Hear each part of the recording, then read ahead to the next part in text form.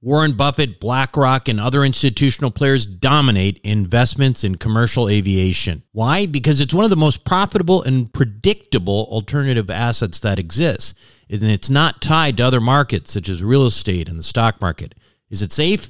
Well, imagine triple net leases to the likes of American Airlines and British Airways. Income is contractual and guaranteed by some of the biggest named airlines in the world. That's why this kind of investment was never available to the ordinary accredited investor. That is until now. Visit accesswealthaviation.com and check it out for yourself. Invest in an institutional team with over 200 plus years of combined investment experience in the aviation sector. Conservative investing with double-digit returns and tax advantages. That's accesswealthaviation.com. accesswealthaviation.com. You are listening to the Wealth Formula Podcast with Buck Joffrey. Get ready to change your life. Welcome, everybody. This is Buck Joffrey with the Wealth Formula Podcast coming to you from Montecito, California. And before we begin our show today, I want to remind you, as I always do, that there is a website, wealthformula.com, that is associated with this podcast. Lots of good resources there, things you can join, downloads, that kind of thing. Anyway, go check it out. I don't want to talk about it anymore today, but let's talk a little bit about the concept of clean energy. I think that's kind of interesting, right? It turns out that the conversation about getting out of fossil fuels and into green energy is a lot more complicated than just energy. Of course, black gold has literally fueled our society into its wealthiest state since the beginning of man, and no one argues that, but there is a clear movement globally to try to move to a cleaner energy for the sake of the environment. Now, beyond energy, though, however, oil plays a pivotal role in the manufacture of several products that we rely on in our daily lives. For example, the petrochemical industry heavily depends on oil as raw material. So petrochemicals derived from oil and natural gas are building blocks for lots of different goods, from plastics to resins, synthetics, rubbers, detergents, adhesives, blah, blah, blah, go on and on. Without these materials, basically, you wouldn't even have the ability to make the computer or smartphone or whatever it is that you're listening to this podcast on. Right now, we literally need oil to live. Many pharmaceuticals, such as aspirin and the coatings on time-released pills, are all made from oil derivatives. You've got artificial heart valves, artificial limbs, even contact lenses. I could give you a myriad of other products that rely on oil, but suffice it to say that life without these products, it really would not be that great. Anyway, does that mean we should give up on alternative energy? No, that's not what we're saying here. We should always really be looking for cheaper and cleaner alternatives. There's an economic reason for that. Beyond the climate and everything else, there's, getting cheaper, cleaner alternatives makes sense, right? The point, though, is that to truly get off fossil fuels, if that's the intent is, we also need to start thinking about alternatives for all the products that rely on oil as well. It's an underappreciated problem, and it's a topic that my guest on this week's Wealth Formula podcast addresses pretty well. And we will have that interview for you after these messages. What do the Rothschilds, the Romneys, and the billionaire hedge fund managers know that you don't about growing and protecting wealth? As you might imagine, the wealthy have a few tricks up their sleeves. One strategy allows you to grow wealth tax-free at a compounding rate with no volatility. It protects your money from creditors and lawsuits, and it lets you invest the same money in two different places at the same time. How about that for amplifying wealth? To learn more, go to wealthformulabanking.com. Again, that's wealthformulabanking.com. Self-storage is a necessary evil. It's where you keep your stuff and forget about it. No wonder this stuff is so profitable and recession-resistant. The Wealth Formula community, well, we've benefited from that. We've made lots of money in this space with Reliant Real Estate, one of the largest self-storage companies in the country. With an average investor internal rate of return of almost 34%, with hold times just over 3.5 years, these guys know what the meaning of velocity of money is. If you're an accredited investor, make sure to check out what they're up to right now at ReliantFund4.com. Again, that's ReliantFund4.com. Welcome back to the show, everyone. Today, my guest on Wealth Formula Podcast is Ronald Stein. He's an author and energy consultant and founder of PTS Advance. Ron has developed one of the most successful and innovative family-owned professional services firms in California. Known as a leader in delivering staffing solutions to major oil refineries, the business supports ranging of staffing, consulting, project services, and business process outsourcing solutions to the nationwide energy and infrastructure and life sciences industries. He's a co-author of the Pulitzer Prize-nominated book Clean Energy Exploitations, and an expert in this space. So, Ronald, welcome to Wealth Formula Podcast. Buck, glad to be aboard. So I want to talk to you about, obviously, what we're going to talk about is your specialty in, it's oil and gas and fossil fuels. Obviously, this is an area that gets people kind of riled up on both sides, but sometimes there are some facts involved as well, right? So first thing I want to talk a little bit about or ask you about is the demand for fossil fuels. And why is it that we live in this environment where it seems that, that there's this tremendous support from the government and policy to work to eliminate fossil fuels, but at the same time, fossil fuels right now are at essentially an all-time high in terms of value? You have to understand that the big push today is wind and solar. But the world is recognizing that wind and solar only generate electricity. They manufacture nothing for society. And Sweden, I guess, bought into that and basically abandoned the wind and solar idea and basically going back to fossil fuels. Because I would love to get rid of fossil fuels, but there's no replacement in mind. There's nothing to produce the products. Today through our ingenuity, we get a lot of oil derivatives that get manufactured out of oil. Because you have to understand, oil by itself is 100% useless. It is black goo. But when it goes through a manufacturing process through a refinery, we get many things. We get a lot of oil derivatives that makes everything in our society. You look in your office, look in your home, look in the hospital, look anywhere, try and find something that was not made with those oil derivatives. Could you drill down on that a little bit? Because that's something I don't really know about, and maybe our audience doesn't know about. Because what kinds of things, when you talk about oil derivatives, are you talking about? Like what are some daily examples in our lives? All the chemicals that come out of the oil, because a lot of hydrogen components and carbon components, but wind and solar can manufacture none of what you see in your office. They can manufacture none of what you see in the hospital. And, the two greatest inventions in the world were the light bulb and the telephone. But they're both made with oil derivatives manufactured from oil. You get rid of, take the wind turbines. All the parts and components of wind turbines are made with oil. Same thing with solar panels. Same thing with EV. The EV is 100% made with fossil fuels.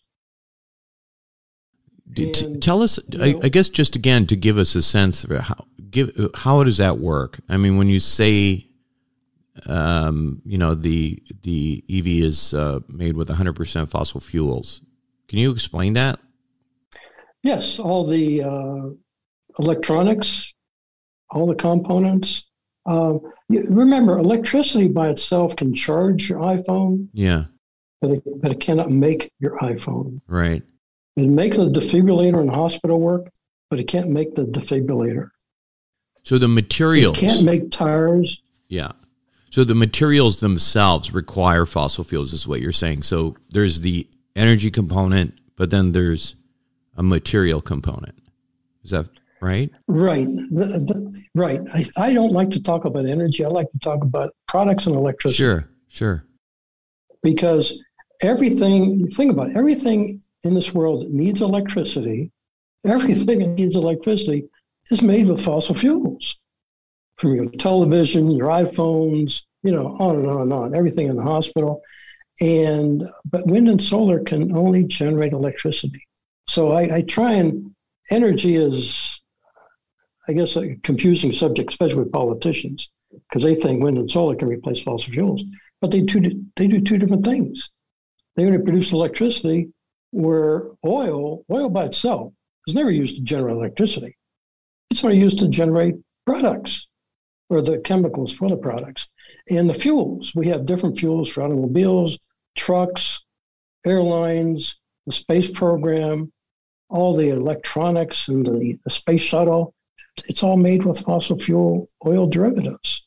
So, I tell people we had a zero emission society. Back in the 1800s, there were no coal-fired power plants. There were no natural gas power plants. There was no nuclear power plants. The Beverly Hillbillies hadn't discovered oil yet. And so, but life was hard. People only lived to about 40 years of age. And when they were born, they very seldom traveled 100 miles from where they were born. They had no products that we have today. And all those products are made with the oil derivatives from oil. And we have yet to identify a replacement. Yeah. So you're, okay. And to the extent that we're talking about, again, we're trying to, we're separating this into electricity and ultimately products that are derivatives of fossil fuels. What you're saying is pretty much everything around us, and a lot of chemicals that are derivatives of fossil fuels are, at this point in time, impossible to replace. Is that fair? I wouldn't say impossible. We've had 200 years to come up with a replacement. Haven't done it yet. Right. So, okay, well, that's fair. Now, so let's talk a little bit about the, I guess the relationship between the sectors, the energy sectors, the oil and gas versus renewables. They're pretty hostile, right, in general. Based on what you just told us in terms of the need for the products, why is that? I mean, is there a future where all the forms of energy will be embraced and an understanding that maybe you do need some level during this transition process? Well, Buck, remember that the world populated from 1 to 8 billion people in less than 200 years, right after the discovery of oil, basically, because today we have the products that we didn't have before. And, the wealthy countries, you take the United States, UK, Germany, Australia, they basically are enjoying all these products that the developing countries are not. They haven't joined the Industrial Revolution yet. Yeah. I mean, they're burning cow dung, for heat, and they would love to have. I know all the politicians want everybody to have electricity, but electricity is useless because everything that needs electricity is made of fossil fuels, and so that's a conundrum. Because it's like jumping out of an airplane without a parachute. Before I get rid of fossil fuels, what's the replacement? Because I guess the confusion and the error in society is they're comparing wind and solar against oil, but they do two different things. Right. But I think even at the policy level, it doesn't seem like that distinction is being made, really. Right. I mean, you would think at the policy level. Yeah, it's not understood.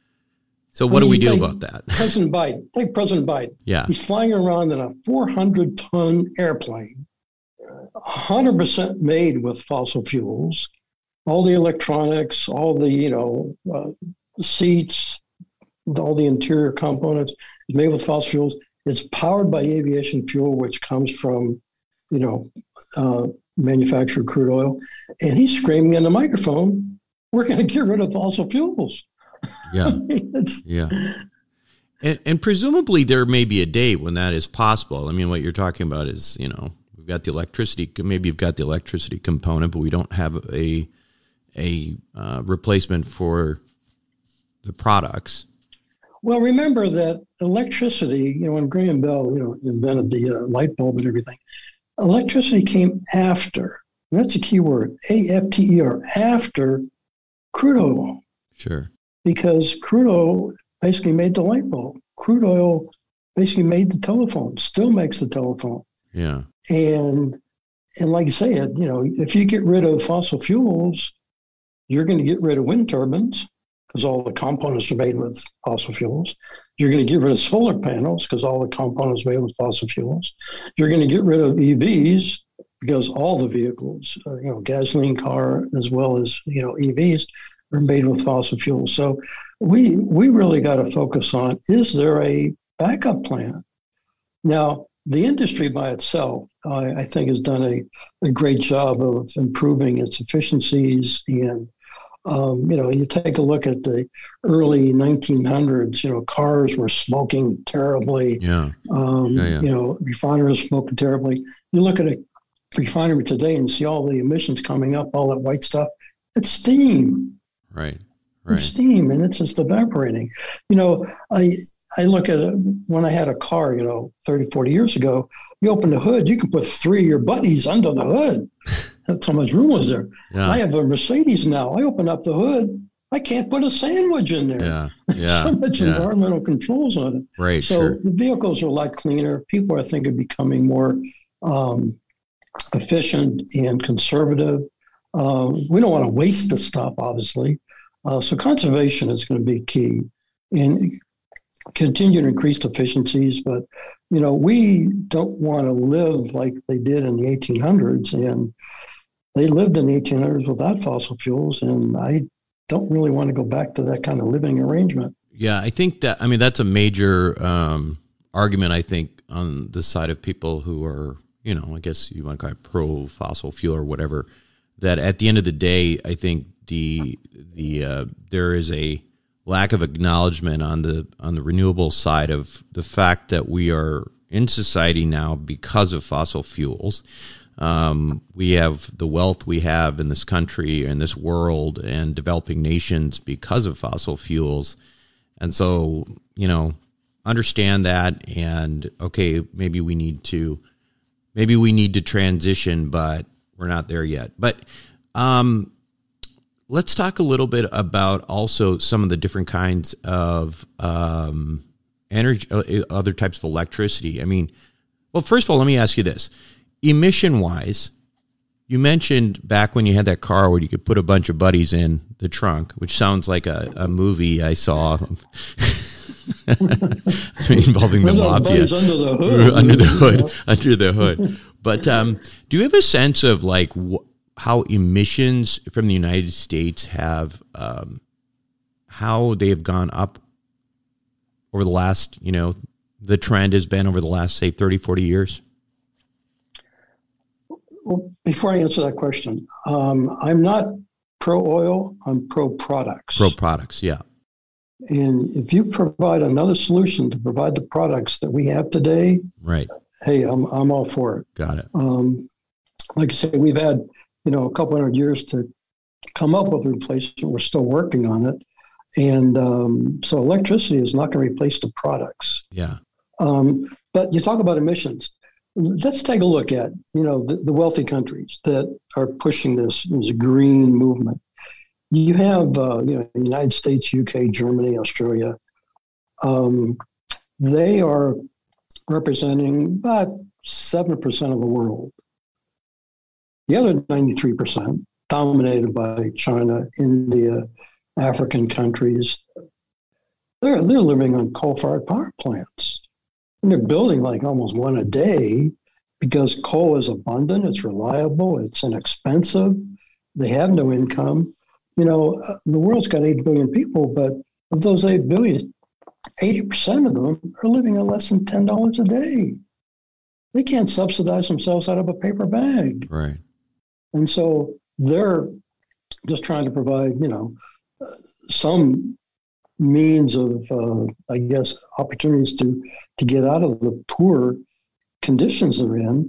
And, going to wind and solar, since they're only intermittent electricity, it doesn't replace the fossil fuels generating electricity because you need a backup plan. When the wind's not blowing, sun's not shining, they're not generating electricity. Take Germany. They eliminated their nuclear power plants. They eliminated their coal-fired power plants. And now Germany has the highest cost of electricity in the world. And businesses can't invest in a business. They need reliable electricity versus intermittent electricity. And so all you're doing is building a second generating facility, because if you want continuous uninterruptible electricity, you need something reliable. And so Germany is now importing electricity, because they used to be an exporter, now they're importers.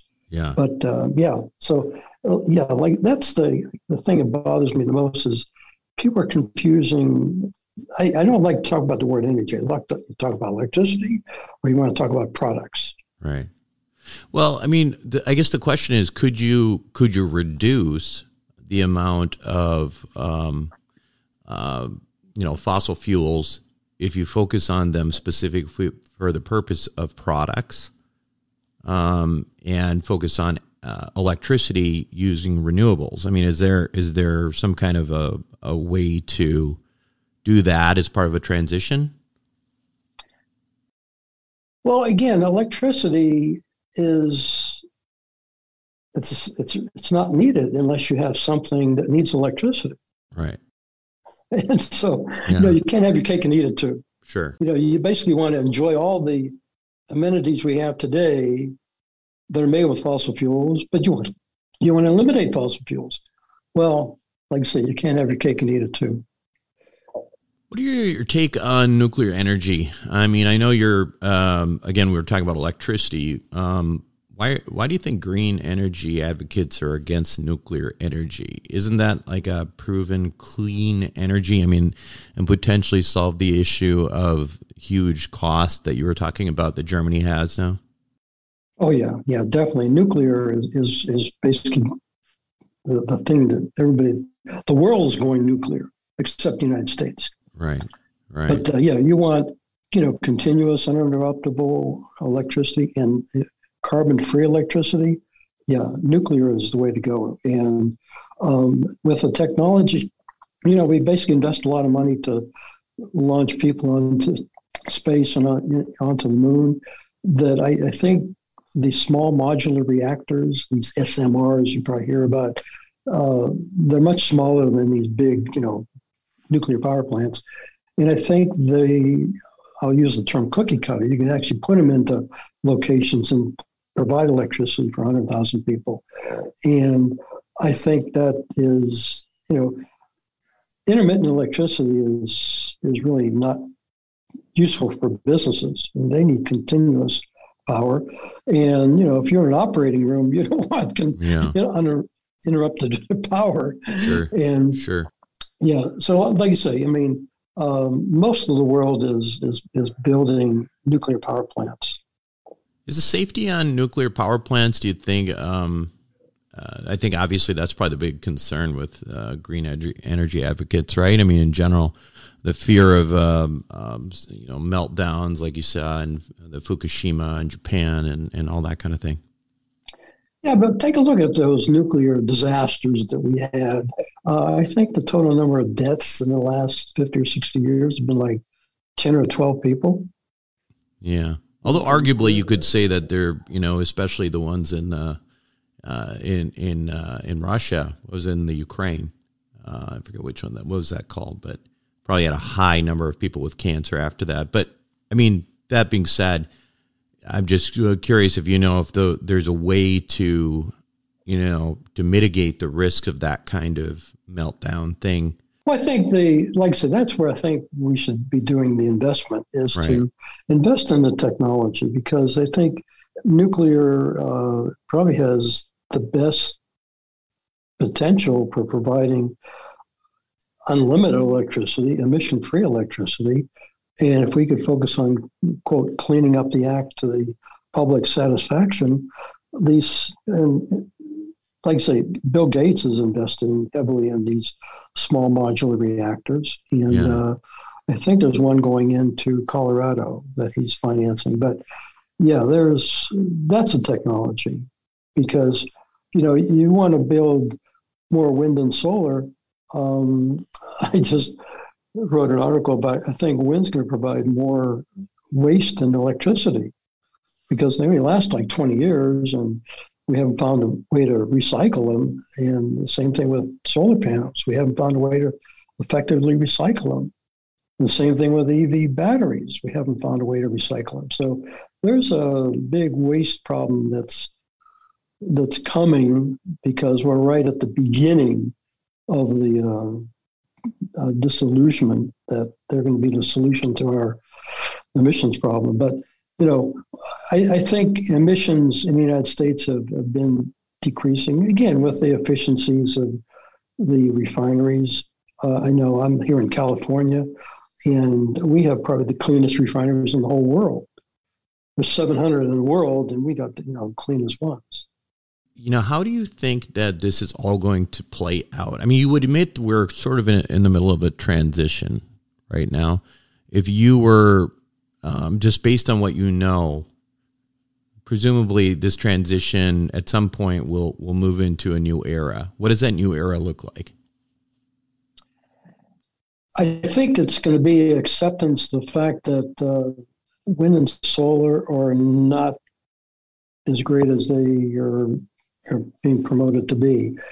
And, we have, like I say, Sweden, I think, is setting the tone. I think a good part of Europe is recognizing the fact that, electricity is not doing what it's supposed to do. It can't support our lifestyle.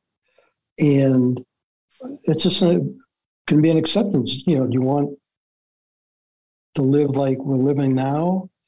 Most of the world would love to live like us. Right.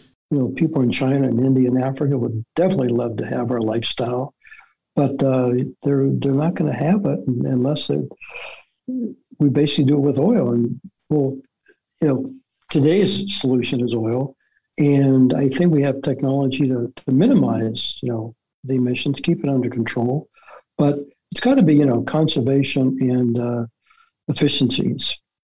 We don't want to waste anything that we have because, the world's been around 8 billion years and I'd like to be around for another 8 billion years too. Sure. I guess one last question would be, having as you mentioned, Biden talking about eliminating fossil fuels and that kind of thing. Has anything materially changed in the last 2.5 years while he's been president? In the sense of or in the space in the oil and gas industry? Only the fact that he has, I think, been instrumental in inflating the cost of energy. Here in California, the cost of fuel is up, the cost of electricity is up. And, for the people that can afford it, no problem. For the people that can't afford it, that's a problem. How did he do that? How did his policies create an increase in price? He is limiting oil production. I'll give you an example right here in California. Uh-huh. In California, back in 95, between California oil production and imports from Alaska, we were pretty much self-sufficient. We provided like 95% of the demands of the state. And all the governors in California have been promoting reduced oil production. So today, we used to rely on imports from foreign countries for 5% of our oil in 95. Today, it's in excess of 60%. Oh, is that right? So we're not self-sufficient anymore. I was not aware of that. Yeah, and that is costing us millions of dollars every day to import it. And, California wants to keep our air clean. But in essence, what we're doing, we're just leaking emissions somewhere else. The tankers that bring the oil in from OPEC, halfway around the world, the tanker emissions, because they use a low-grade bunker fuel to power their ships, the emissions from those ships is double the entire mobile fleet of California. Wow. But that's okay, because our Governor Newsom only breathes California air. He doesn't breathe that air. It's outside of California. That's okay. So interesting stuff. Well, Ronald, where can we learn more about your work? You can just Google me. I'm on Wikipedia. There's links to my website, my books. Just Google me and Ronald Stein, Energy Consultant, and all of the stuff will come up. I have op-ed articles go out weekly, and they get exposed to about 500,000 people weekly. And I'm just my focus is energy literacy. Sure. Like I say, I'm not pro-nuclear. I'm not pro-oil. I'm not pro-wind or solar. I would just like to, provide electricity, provide the products at the best and most cost-effective way for humanity. And like I say, there's a lot of people in this world that would love to live like us that they can't. And instead of driving up the cost of electricity and the cost of fuel, it's really detrimental to everything, because you drive up the cost of energy, you drive up the cost of lumber, the cost of eggs, the cost of bananas, and everything goes up. And the restaurant fees go up, and the need for increased, minimum wage goes up. It's just a snowballing effect. And so I would, like I say, I would love to have people be more energy literate and to be able to talk about it at the dinner table. I would like to ask, Biden, identify something on his airplane, Air Force One, that was not made with fossil fuels. Yeah. Good stuff. Thank you so much for joining us, Ronald. Again, the website looks like it's ptsadvance.com. And I appreciate that's your the time. Company, right. Appreciate your time. Thanks for being with us. Buck, you have a fantastic day. We'll be right back. Welcome back to the show, everyone. Hope you enjoyed it. I thought it was really interesting, actually. I didn't know that so many products were made of oil derivatives, but it is kind of eye-opening. Anyway, I'm hoping you're having a good summer. It's coming to an end soon, obviously. That's it for me this week on Wealth Formula Podcast. This is Buck Joffrey signing off. Thank you for listening to the Wealth Formula Podcast. Visit us on the web at wealthformula.com. The information contained in this podcast are opinions, not fact. As always, consult your own financial team before making any investment. See you next time.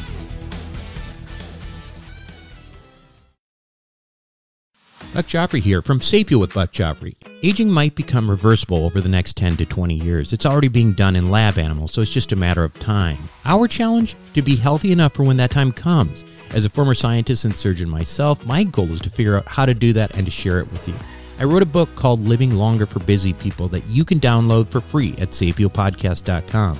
You'll be amazed at just how a few daily adjustments can add years of a healthy life for you. Again, download it for free, sapiopodcast.com.